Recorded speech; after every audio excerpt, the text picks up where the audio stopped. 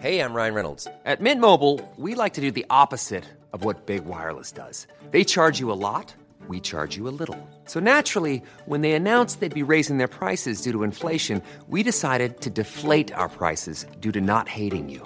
That's right. We're cutting the price of Mint Unlimited from $30 a month to just $15 a month. Give it a try at mintmobile.com/switch. $45 up front for 3 months plus taxes and fees. Promo rate for new customers for limited time. Unlimited more than 40 gigabytes per month. Slows full terms at mintmobile.com. Hi, Chris Evans here with a special edition of the Best of the Breakfast Show podcast with Sky from Virgin Radio. With the rather wonderful Louis Theroux talking about his lockdown diary. He wrote his in case we forgot to write ours. I didn't write one, but thank goodness Louis did. This is awesome. If there's an unexpected story to be told, our next guest is the man to find it and tell it, especially when the stories are about him. His new book, Through the Keyhole, Diaries of a Grounded Documentary Maker, is out today. So listen closely as we get thoroughly Theroux with the one and only Louis Theroux. Good morning, Louis. Good morning. Good morning. Hey, can you hear me all right? Good morning. Yeah, I can. Come in. 1, 2, testing. 1, 2, 2. Yeah, good. Good. It's working for me. Is it working for you? Great. Yeah. I love this. We're keeping the lockdown alive. Right? It would be like those Japanese generals in the Indonesia. You know, they were found in the Philippines in the 70s. They didn't think the Second World War was over. They didn't believe anyone. I don't believe it. It's still surging. There's variants out there. Louis, your book is fantastic, mate. Well done. It's so funny. It's so surprising. Very candid. It's very vulnerable. It's gorgeous. Is it safe to say that March 17 to 2020 to March 17, 2021 was your most alcoholic year to date? Definitely, no question, no contest. And it'll be one thing, you know, because I'm comparing it with student years. But the difference here, of course, was that 90% of the alcohol was consumed in the kitchen, sometimes while hiding from the family. You know, right. Sort of sneaking little and mid, you know, on Mondays and Tuesdays, like the sort of non-drinking days of the week. But that was how I managed my mental health. It turns out, And, you know, that it's a temptation to say, like, I was drinking too much, which I definitely was, but by choice, right? I had decided that was what I was going to do. So, I think part of it was discovering bourbon. I don't know how much of a drinker you are these days, Chris, but have you ever tippled with bourbon? Yeah, I have tippled with bourbon, and you got to be careful with bourbon and whiskey because they do have this really seductive allure over you if you're not careful. Yeah. Yeah, it's not like, I'm going to go up, I'll bring a little glass of red wine with me. It's not that. Yeah. You have a slug of bourbon before bed, and it's you're playing havoc. You're juggling with fire, and you will feel it the next morning. So proceed with caution on that. Well, I think the thing with whiskey and bourbon, I'm not sure this is a conversation we're going to have, but you can still taste it in the morning on your tongue. And it's funny because when you have other drinks, you know, something's happened inside you and you know you've had a drink, but it doesn't, you know, your mouth tastes like the bottom of a birdcage. The thing about bourbon and whiskeys, it tastes like you've just drunk it when you wake up. And that's where it becomes a little bit dangerous. Yes, you feel highly flammable the next morning, like you've been marinated, you know what I mean, in gasoline. But on the book, and with respect, so you mentioned that the book was vulnerable, and thank you for that. Like, it's definitely, I was trying, my intention was to try and be as figuratively naked, as possible, to try and confess to my most undignified side. And there was plenty of that in lockdown for sure. You know, as a sort of dad to 3 boys, as a husband to a wonderful wife, but definitely I was the lowest on the totem pole on the family front. And, you know, I wanted to sort of make myself an object of study in a way, you know, having been deprived of my normal journalistic feeding grounds by being, you know, unable to fly. You know, I had 3 projects more or less mothballed at the beginning of lockdown. I thought, well, I need to sort of feed on something as a sort of object of inquiry, and then found myself and family life as a sort of subject of interest. And that really comes across because, you know, now you sort of know, not completely know, but you sort of know what it's like to be Theroux. Yeah, absolutely. And it's a kind of mixed experience. I think the hardest part, this is my this is my job, right? And to some extent, I used to be precious about being in the public eye. And, going back years when Louis Metz, about people like, Jimmy Savile and Paul Daniels. And I used to think, oh, well, I need to be invisible. I can't have a profile. So I didn't do much in the way of press. I didn't do much in the way of self-revelation. And then as time went on, I sort of crept out from behind the screen gradually. And now I'm sort of flinging myself in the eye line of the public, saying, here it is. This is what I am. I don't have many secrets. I don't have, I basically, my vices are probably the obvious ones of, drinking too much and being an insensitive man in various respects. But I think that owning up to that is a public service of a sort. At least that's what I've persuaded myself. For my family, I think the ones where I've had to prune back the material is more to do with preserving some sort of privacy for my family and my wife. Yeah, and it's, I didn't notice that, by the way. It doesn't come across like that because I don't know what you left out, but it's a right riveting read. Thank you were many things. I like the way that certain revelations sort of creep out and they slowly unfold. And then I was saying this to Vass and Rachel earlier on, that your observations are quirky, they're funny.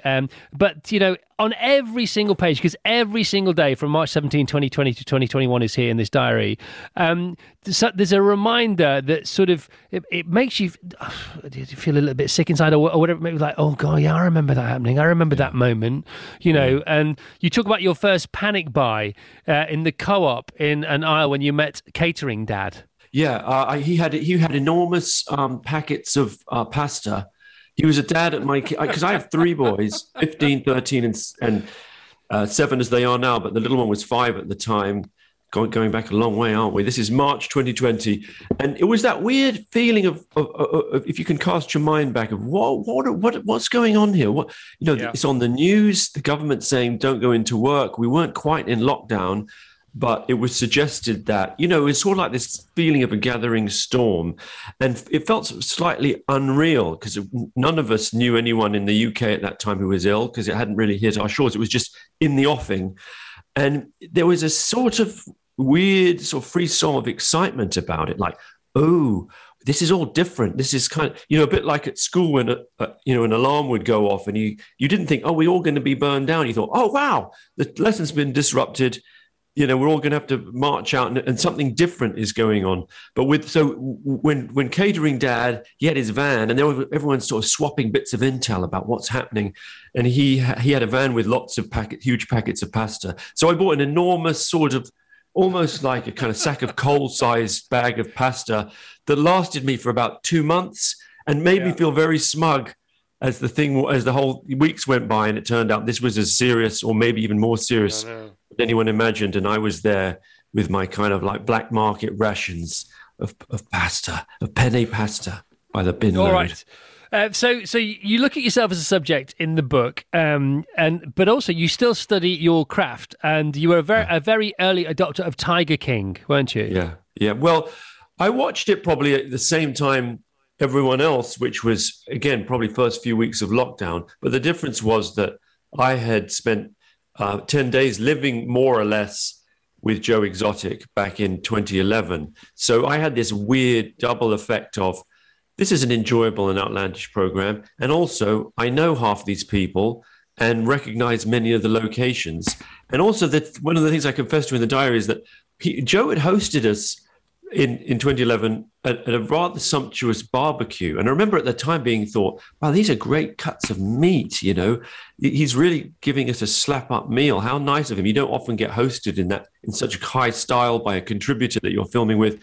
And then when I watched Tiger King, I saw that actually one of them, John Rinke, Joe's friend, confesses that they would use reclaimed expired meat from Walmart and feed it to customers and also sometimes eat it themselves. So I'm fairly sure that the barbecue I had at Joe's was expired meat from Walmart. Not exactly what I wanted to learn. But, but the Tiger King thing was a viral phenomenon, right? And the striking thing about looking back is, this term of virality in a time of when we were going through a virus, and the virality, one of the if I can get deep on it, I know you like, Chris, you're a thoughtful and deep thinker, but what struck me about the whole pandemic was that actually it was almost a side effect of a kind of greater virality, of interconnectedness, and that in suffering and struggling and then enjoying aspects of lockdown, that we were all victimized in different ways, not just by the virus, but also by things like global warming, by tech. Like tech is a theme in the book, the way in which our apps and our phones are increasingly controlling us. And so I'm trying to make a greater point, as we emerge from the coronavirus and sort of return to normal.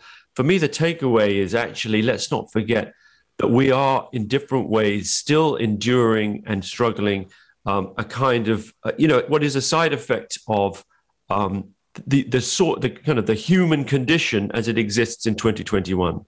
Am I making any kind of sense? No, completely making sense. I mean, I'm here still in self-isolation, and you're talking about, there is the virus, there is COVID-19, but, we live in a viral world now more than ever. And, there are many strands to this viral sitar, if you like, and they're ongoing. And this is where we live. And as the Second World War and wars that have gone before accelerate research, development, evolution, whatever that might be, this has done the same thing from a viral point of view.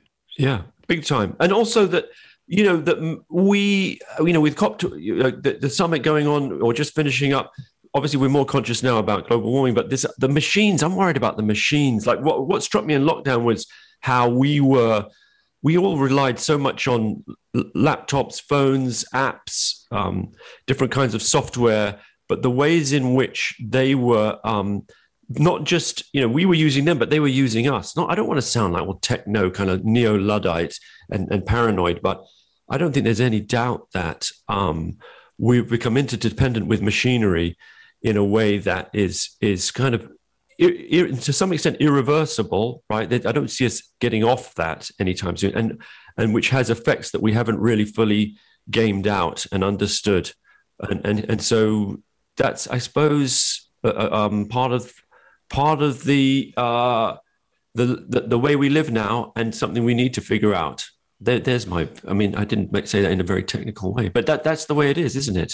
Yeah, that doesn't worry me so much from a philosophical point of view, purely because, motorways aren't going anywhere soon, and they caused a similar kind of issue when they were first around, as did the bicycle from one village to the next. But this is just the way we are, isn't it? That's right. But motorways, as we've discovered, have contributed to global warming. And I don't mean to, I'm not being with the term Cassandra. I'm not saying, the sky is falling. But isn't it, I just find it really interesting wherever we go from now, it will be fascinating, whether it's the metaverse or whether it's, this idea of people living in Sims. Life is full of what-ifs, some awesome, like what if AI could fold your laundry? And some, well, less awesome, like what if you have unexpected medical costs? United Healthcare can help get you covered with Health Protector Guard fixed indemnity insurance plans. They supplement your primary plan to help you manage out-of-pocket costs. No deductibles, no enrollment periods, and especially no more what-ifs. Visit uh1.com to find the Health Protector Guard plan for you. I'm aware I've veered us off into a kind of techno conversation, but Elon Musk I used to amuse myself by listening to Elon Musk on Joe Rogan's podcast, right? And him talking about, we may already be living in a sim, and the idea of us inhabiting some sort of virtual reality that we don't even know that we're in. Anyway, It doesn't keep me up at night. I just find it an intriguing prospect. I'd love to see you with Elon Musk for a week or two. That'd be amazing. I'm sure you'd love that too, wouldn't you? He'd be number one, I think. When you think about dream he's the man at the candidate, moment. He's like a figure from a Marvel comic, isn't he? He's the real Iron Man, isn't he? He's Iron Man with a touch of Doc Ock. His Iron Man is the hero side, but he might also be one of those villains who's who by night has been ingested by his machinery. His new idea is brain chips. We're all going to have brain chips. I don't think we're going to be forced to have them, but sort of cognitive enhancements that turn us into androids. And his point is that we're already androids because we rely so much on our phones. Half our brains exist now. We're interdependent with our phones in a way that makes us androids. So I'll give him an approach. Have you ever interviewed him? No, I haven't come close, but I am completely fascinated by him. Completely. I'm consumed with him. Goes up in a rocket ship, He invented a kind of flamethrower, I think. I love every aspect of him. Well, from a sort of journalistic point of view, and I find it totally intriguing. Same age as you, I think. He probably would be. Yeah, I think he's 51, it's scary when you look around at people who've achieved. What is he worth? 100 billion? And now I think, like, where have I done something wrong? It's so funny. If you go back further, it gets even worse with Elon Musk, by the way. When you think where you were in your career and where he was in his, and how he swiftly overtook you. It's interesting. It's one of those how things do you that go up in a rocket while also making tens of thousands of electric cars? You know what I mean? I know. I can't make a cup of tea while checking my emails. I'm sure you can. Let's talk to you about one of your heroes of lockdown, Joe Wicks. You opened the book with two quotes, one from Nietzsche, one from Joe Wicks. From Friedrich Nietzsche, in times of peace, the warlike man attacks himself. From Joe Wicks, never easy, peace, never easy. Which was the most useful to you under lockdown? I'm suspecting Joe. The Wicks by far. Yeah. Of course. Yeah, he's the one more than anything else who made the whole experience not just bearable, but actually self-improving. I started, I'd always had this fantasy, in the last 10 or 15 years ago, like one day I'm going to get fit, like one day, not now. Maybe I'll take a couple of weeks off and go to a health farm. One day I'll sort it all out. Not now. Maybe in a few months. And then in lockdown, when the first Joe Wicks workout took place, my wife alerted me to it. And we all got out there as a family, me and the three boys and my wife. And we did it. And I thought, well, that was, keeps you busy. We weren't leaving the house. And then I did it the next day. My wife stopped doing it. My kids sort of stopped doing it intermittently. But I kept at it more or less 5 or 6 days a week. I did it yesterday. I haven't done it yet today, but I will do it. And discovered that I felt not only did I sort of physically look and feel better, but mentally I found it like a huge sort of charge, like an enormous positive, the positive effects on my outlook and my temperament were immense, and kept up with it. And I'm not going to say I'm ripped. It's not for me to say, but people say that I look better, and it's such a temptation because I said at the beginning, I tweeted, I'm going to come out of lockdown like a prisoner coming out of the hole with a six-pack and a bad attitude, and now I feel like I've got my six-pack and a positive attitude, and every day I think, I wonder if I should tweet myself with my shirt off, showing off my six-pack, and then I think, no, that's not who you are, Louis. Stop it. You're not one of those people. Maybe it is. Maybe that's who you really are. Maybe you've discovered the real you. Maybe that's the whole thing. Maybe. Okay. It's funny because I've been here for 10 days now, and I usually run every day, but I haven't been running at all because I can't. Can not that out. So I've adopted this fashioned this little exercise regime, and I actually feel fitter now than I have after my years and years of running, because it's a different kind of fitness. You do these it's very Joe Wicks-esque. I've got my pull-up bars that I nicked off my wife on the frame of my bathroom just over my left shoulder here. I've got a little vibrating power plate that I bought 17 years ago and haven't used until this week and last in the garage. I do feel entirely different. How many pull-ups can you do? I can't do any. I can't do any, but I can hang. No, I can't. I can't do any. I can do like 3 or 4 if I swing my legs a bit, but I think that's cheating. I can have a go now. I think I could do 3 pull-ups. See, that's what you want to tweet. You want to tweet that video, that little TikTok. Do you think so? Maybe I will. Yeah, man. See, and also if you boomerang it right, you only have to do 1. Look, you could do. It looks like you're doing 1,000. You're right up there with David Goggins. That's a good point. That's a good point.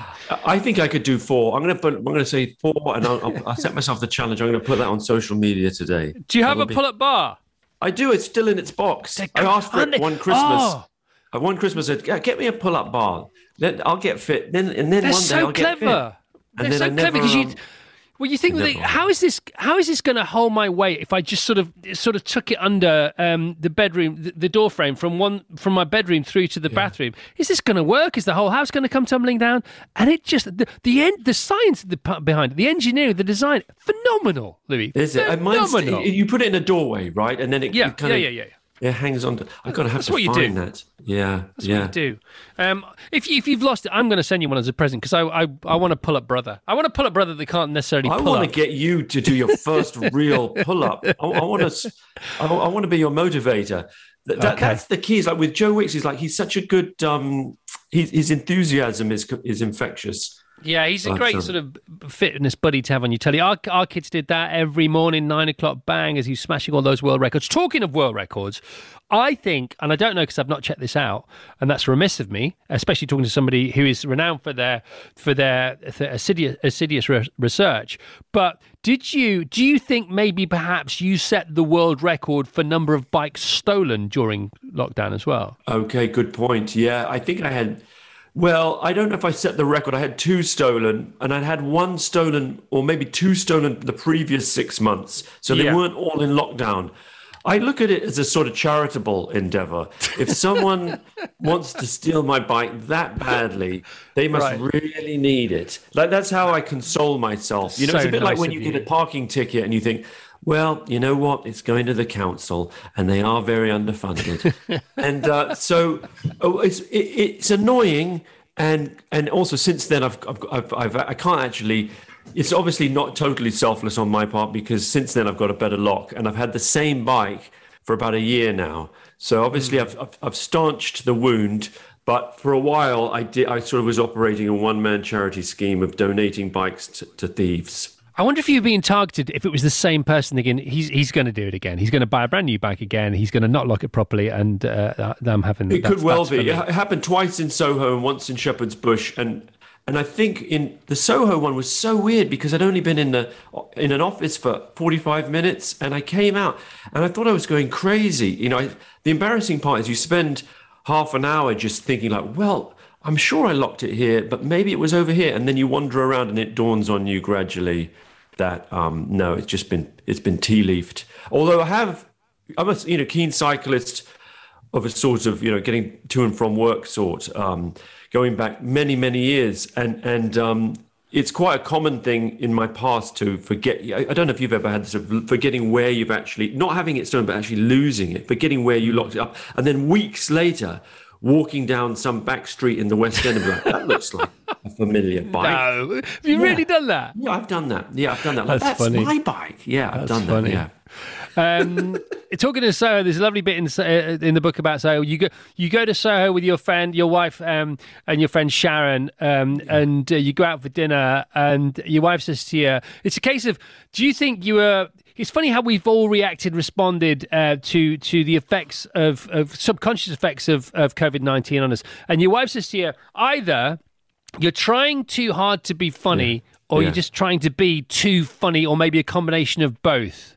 You're trying too hard to be funny, and it was because it was the writer Sharon Horgan, who I hadn't met before, and who's hugely talented, and she's an actor as well. Yeah, she's amazing. And I get quite when I meet someone famous who I admire.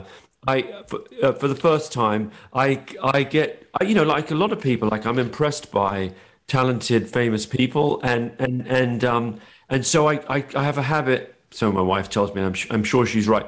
I go into slightly manic mode of trying a bit too hard to be funny. So Nancy, my wife, called me up on it. She's like, as soon as Sharon had gone off to do something, and she said, "What are you doing?" I'm like, "I'm just trying to be funny." She said, "Just be normal." And I said, "Well, this is my new normal. My new normal is me being manically unfunny." I love the fact you tried to, because it's really annoying for me because you are very, very funny, and it seems so natural. I love the fact that you sometimes you over try. It makes me feel a lot better, let me tell you. Yeah, big time. Yeah. Yeah.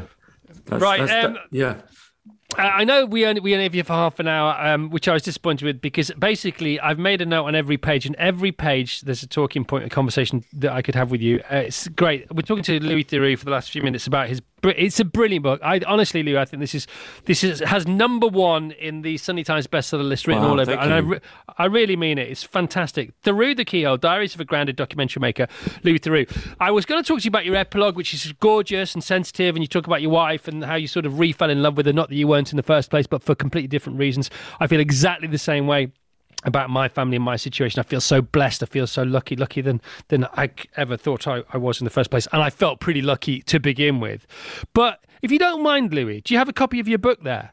Yes, I do. Yes, I do. It's right here. Can you do me a favour? Can we finish this interview? And I'll say goodbye now. And thank you very much. And well done on the book. It's awesome. Thank you. Thank you. Can we just finish the interview with you reading Thursday, the 2nd of July? Because it's beautiful. Thursday, the 2nd of July. Okay, wow, that's awesome. I don't even know what happened on Thursday, the 2nd of July. Okay. Well, pull up a chair, everyone. Here we go. Thursday, the 2nd of July. Ready? Should I just go for it? Yeah, just thank you very much indeed. This has been Louis Theroux. Louis Theroux, Through the Keyhole. Off you go. Thursday, the 2nd of July. Nancy had a socially distanced book group at a friend's house. I put Ray down. Dad, you have to always breathe, otherwise you'll die, right? Right. Then I said, what if you forget to breathe? Yeah, or if you say a really long word. Good point, I said. Like, bada bada bada ning ning ning ning ning ning ning, he said. I guess you just have to be careful, I said. Dad, what is it when you crack the system? What do you mean?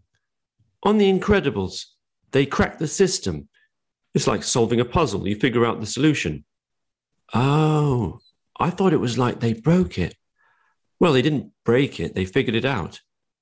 We read a book about being chased by a bear. Good night, Ray. Dad, I don't want to go to school. Oh, why not? I don't want to grow up. Well, it's not until Monday, so that's still 4 days away. Dad, I don't want to be 6. I want to be 5 or 4. You got plenty of time to not grow up. Look at Arthur and Jack. They're much older and they're still young. Right, time to sleep. I tucked him in, thinking about him not wanting to grow up, hoping that it meant he was happy, as he was, and wanted to pause his life and enjoy the simple pleasures of a 5-year-old forever.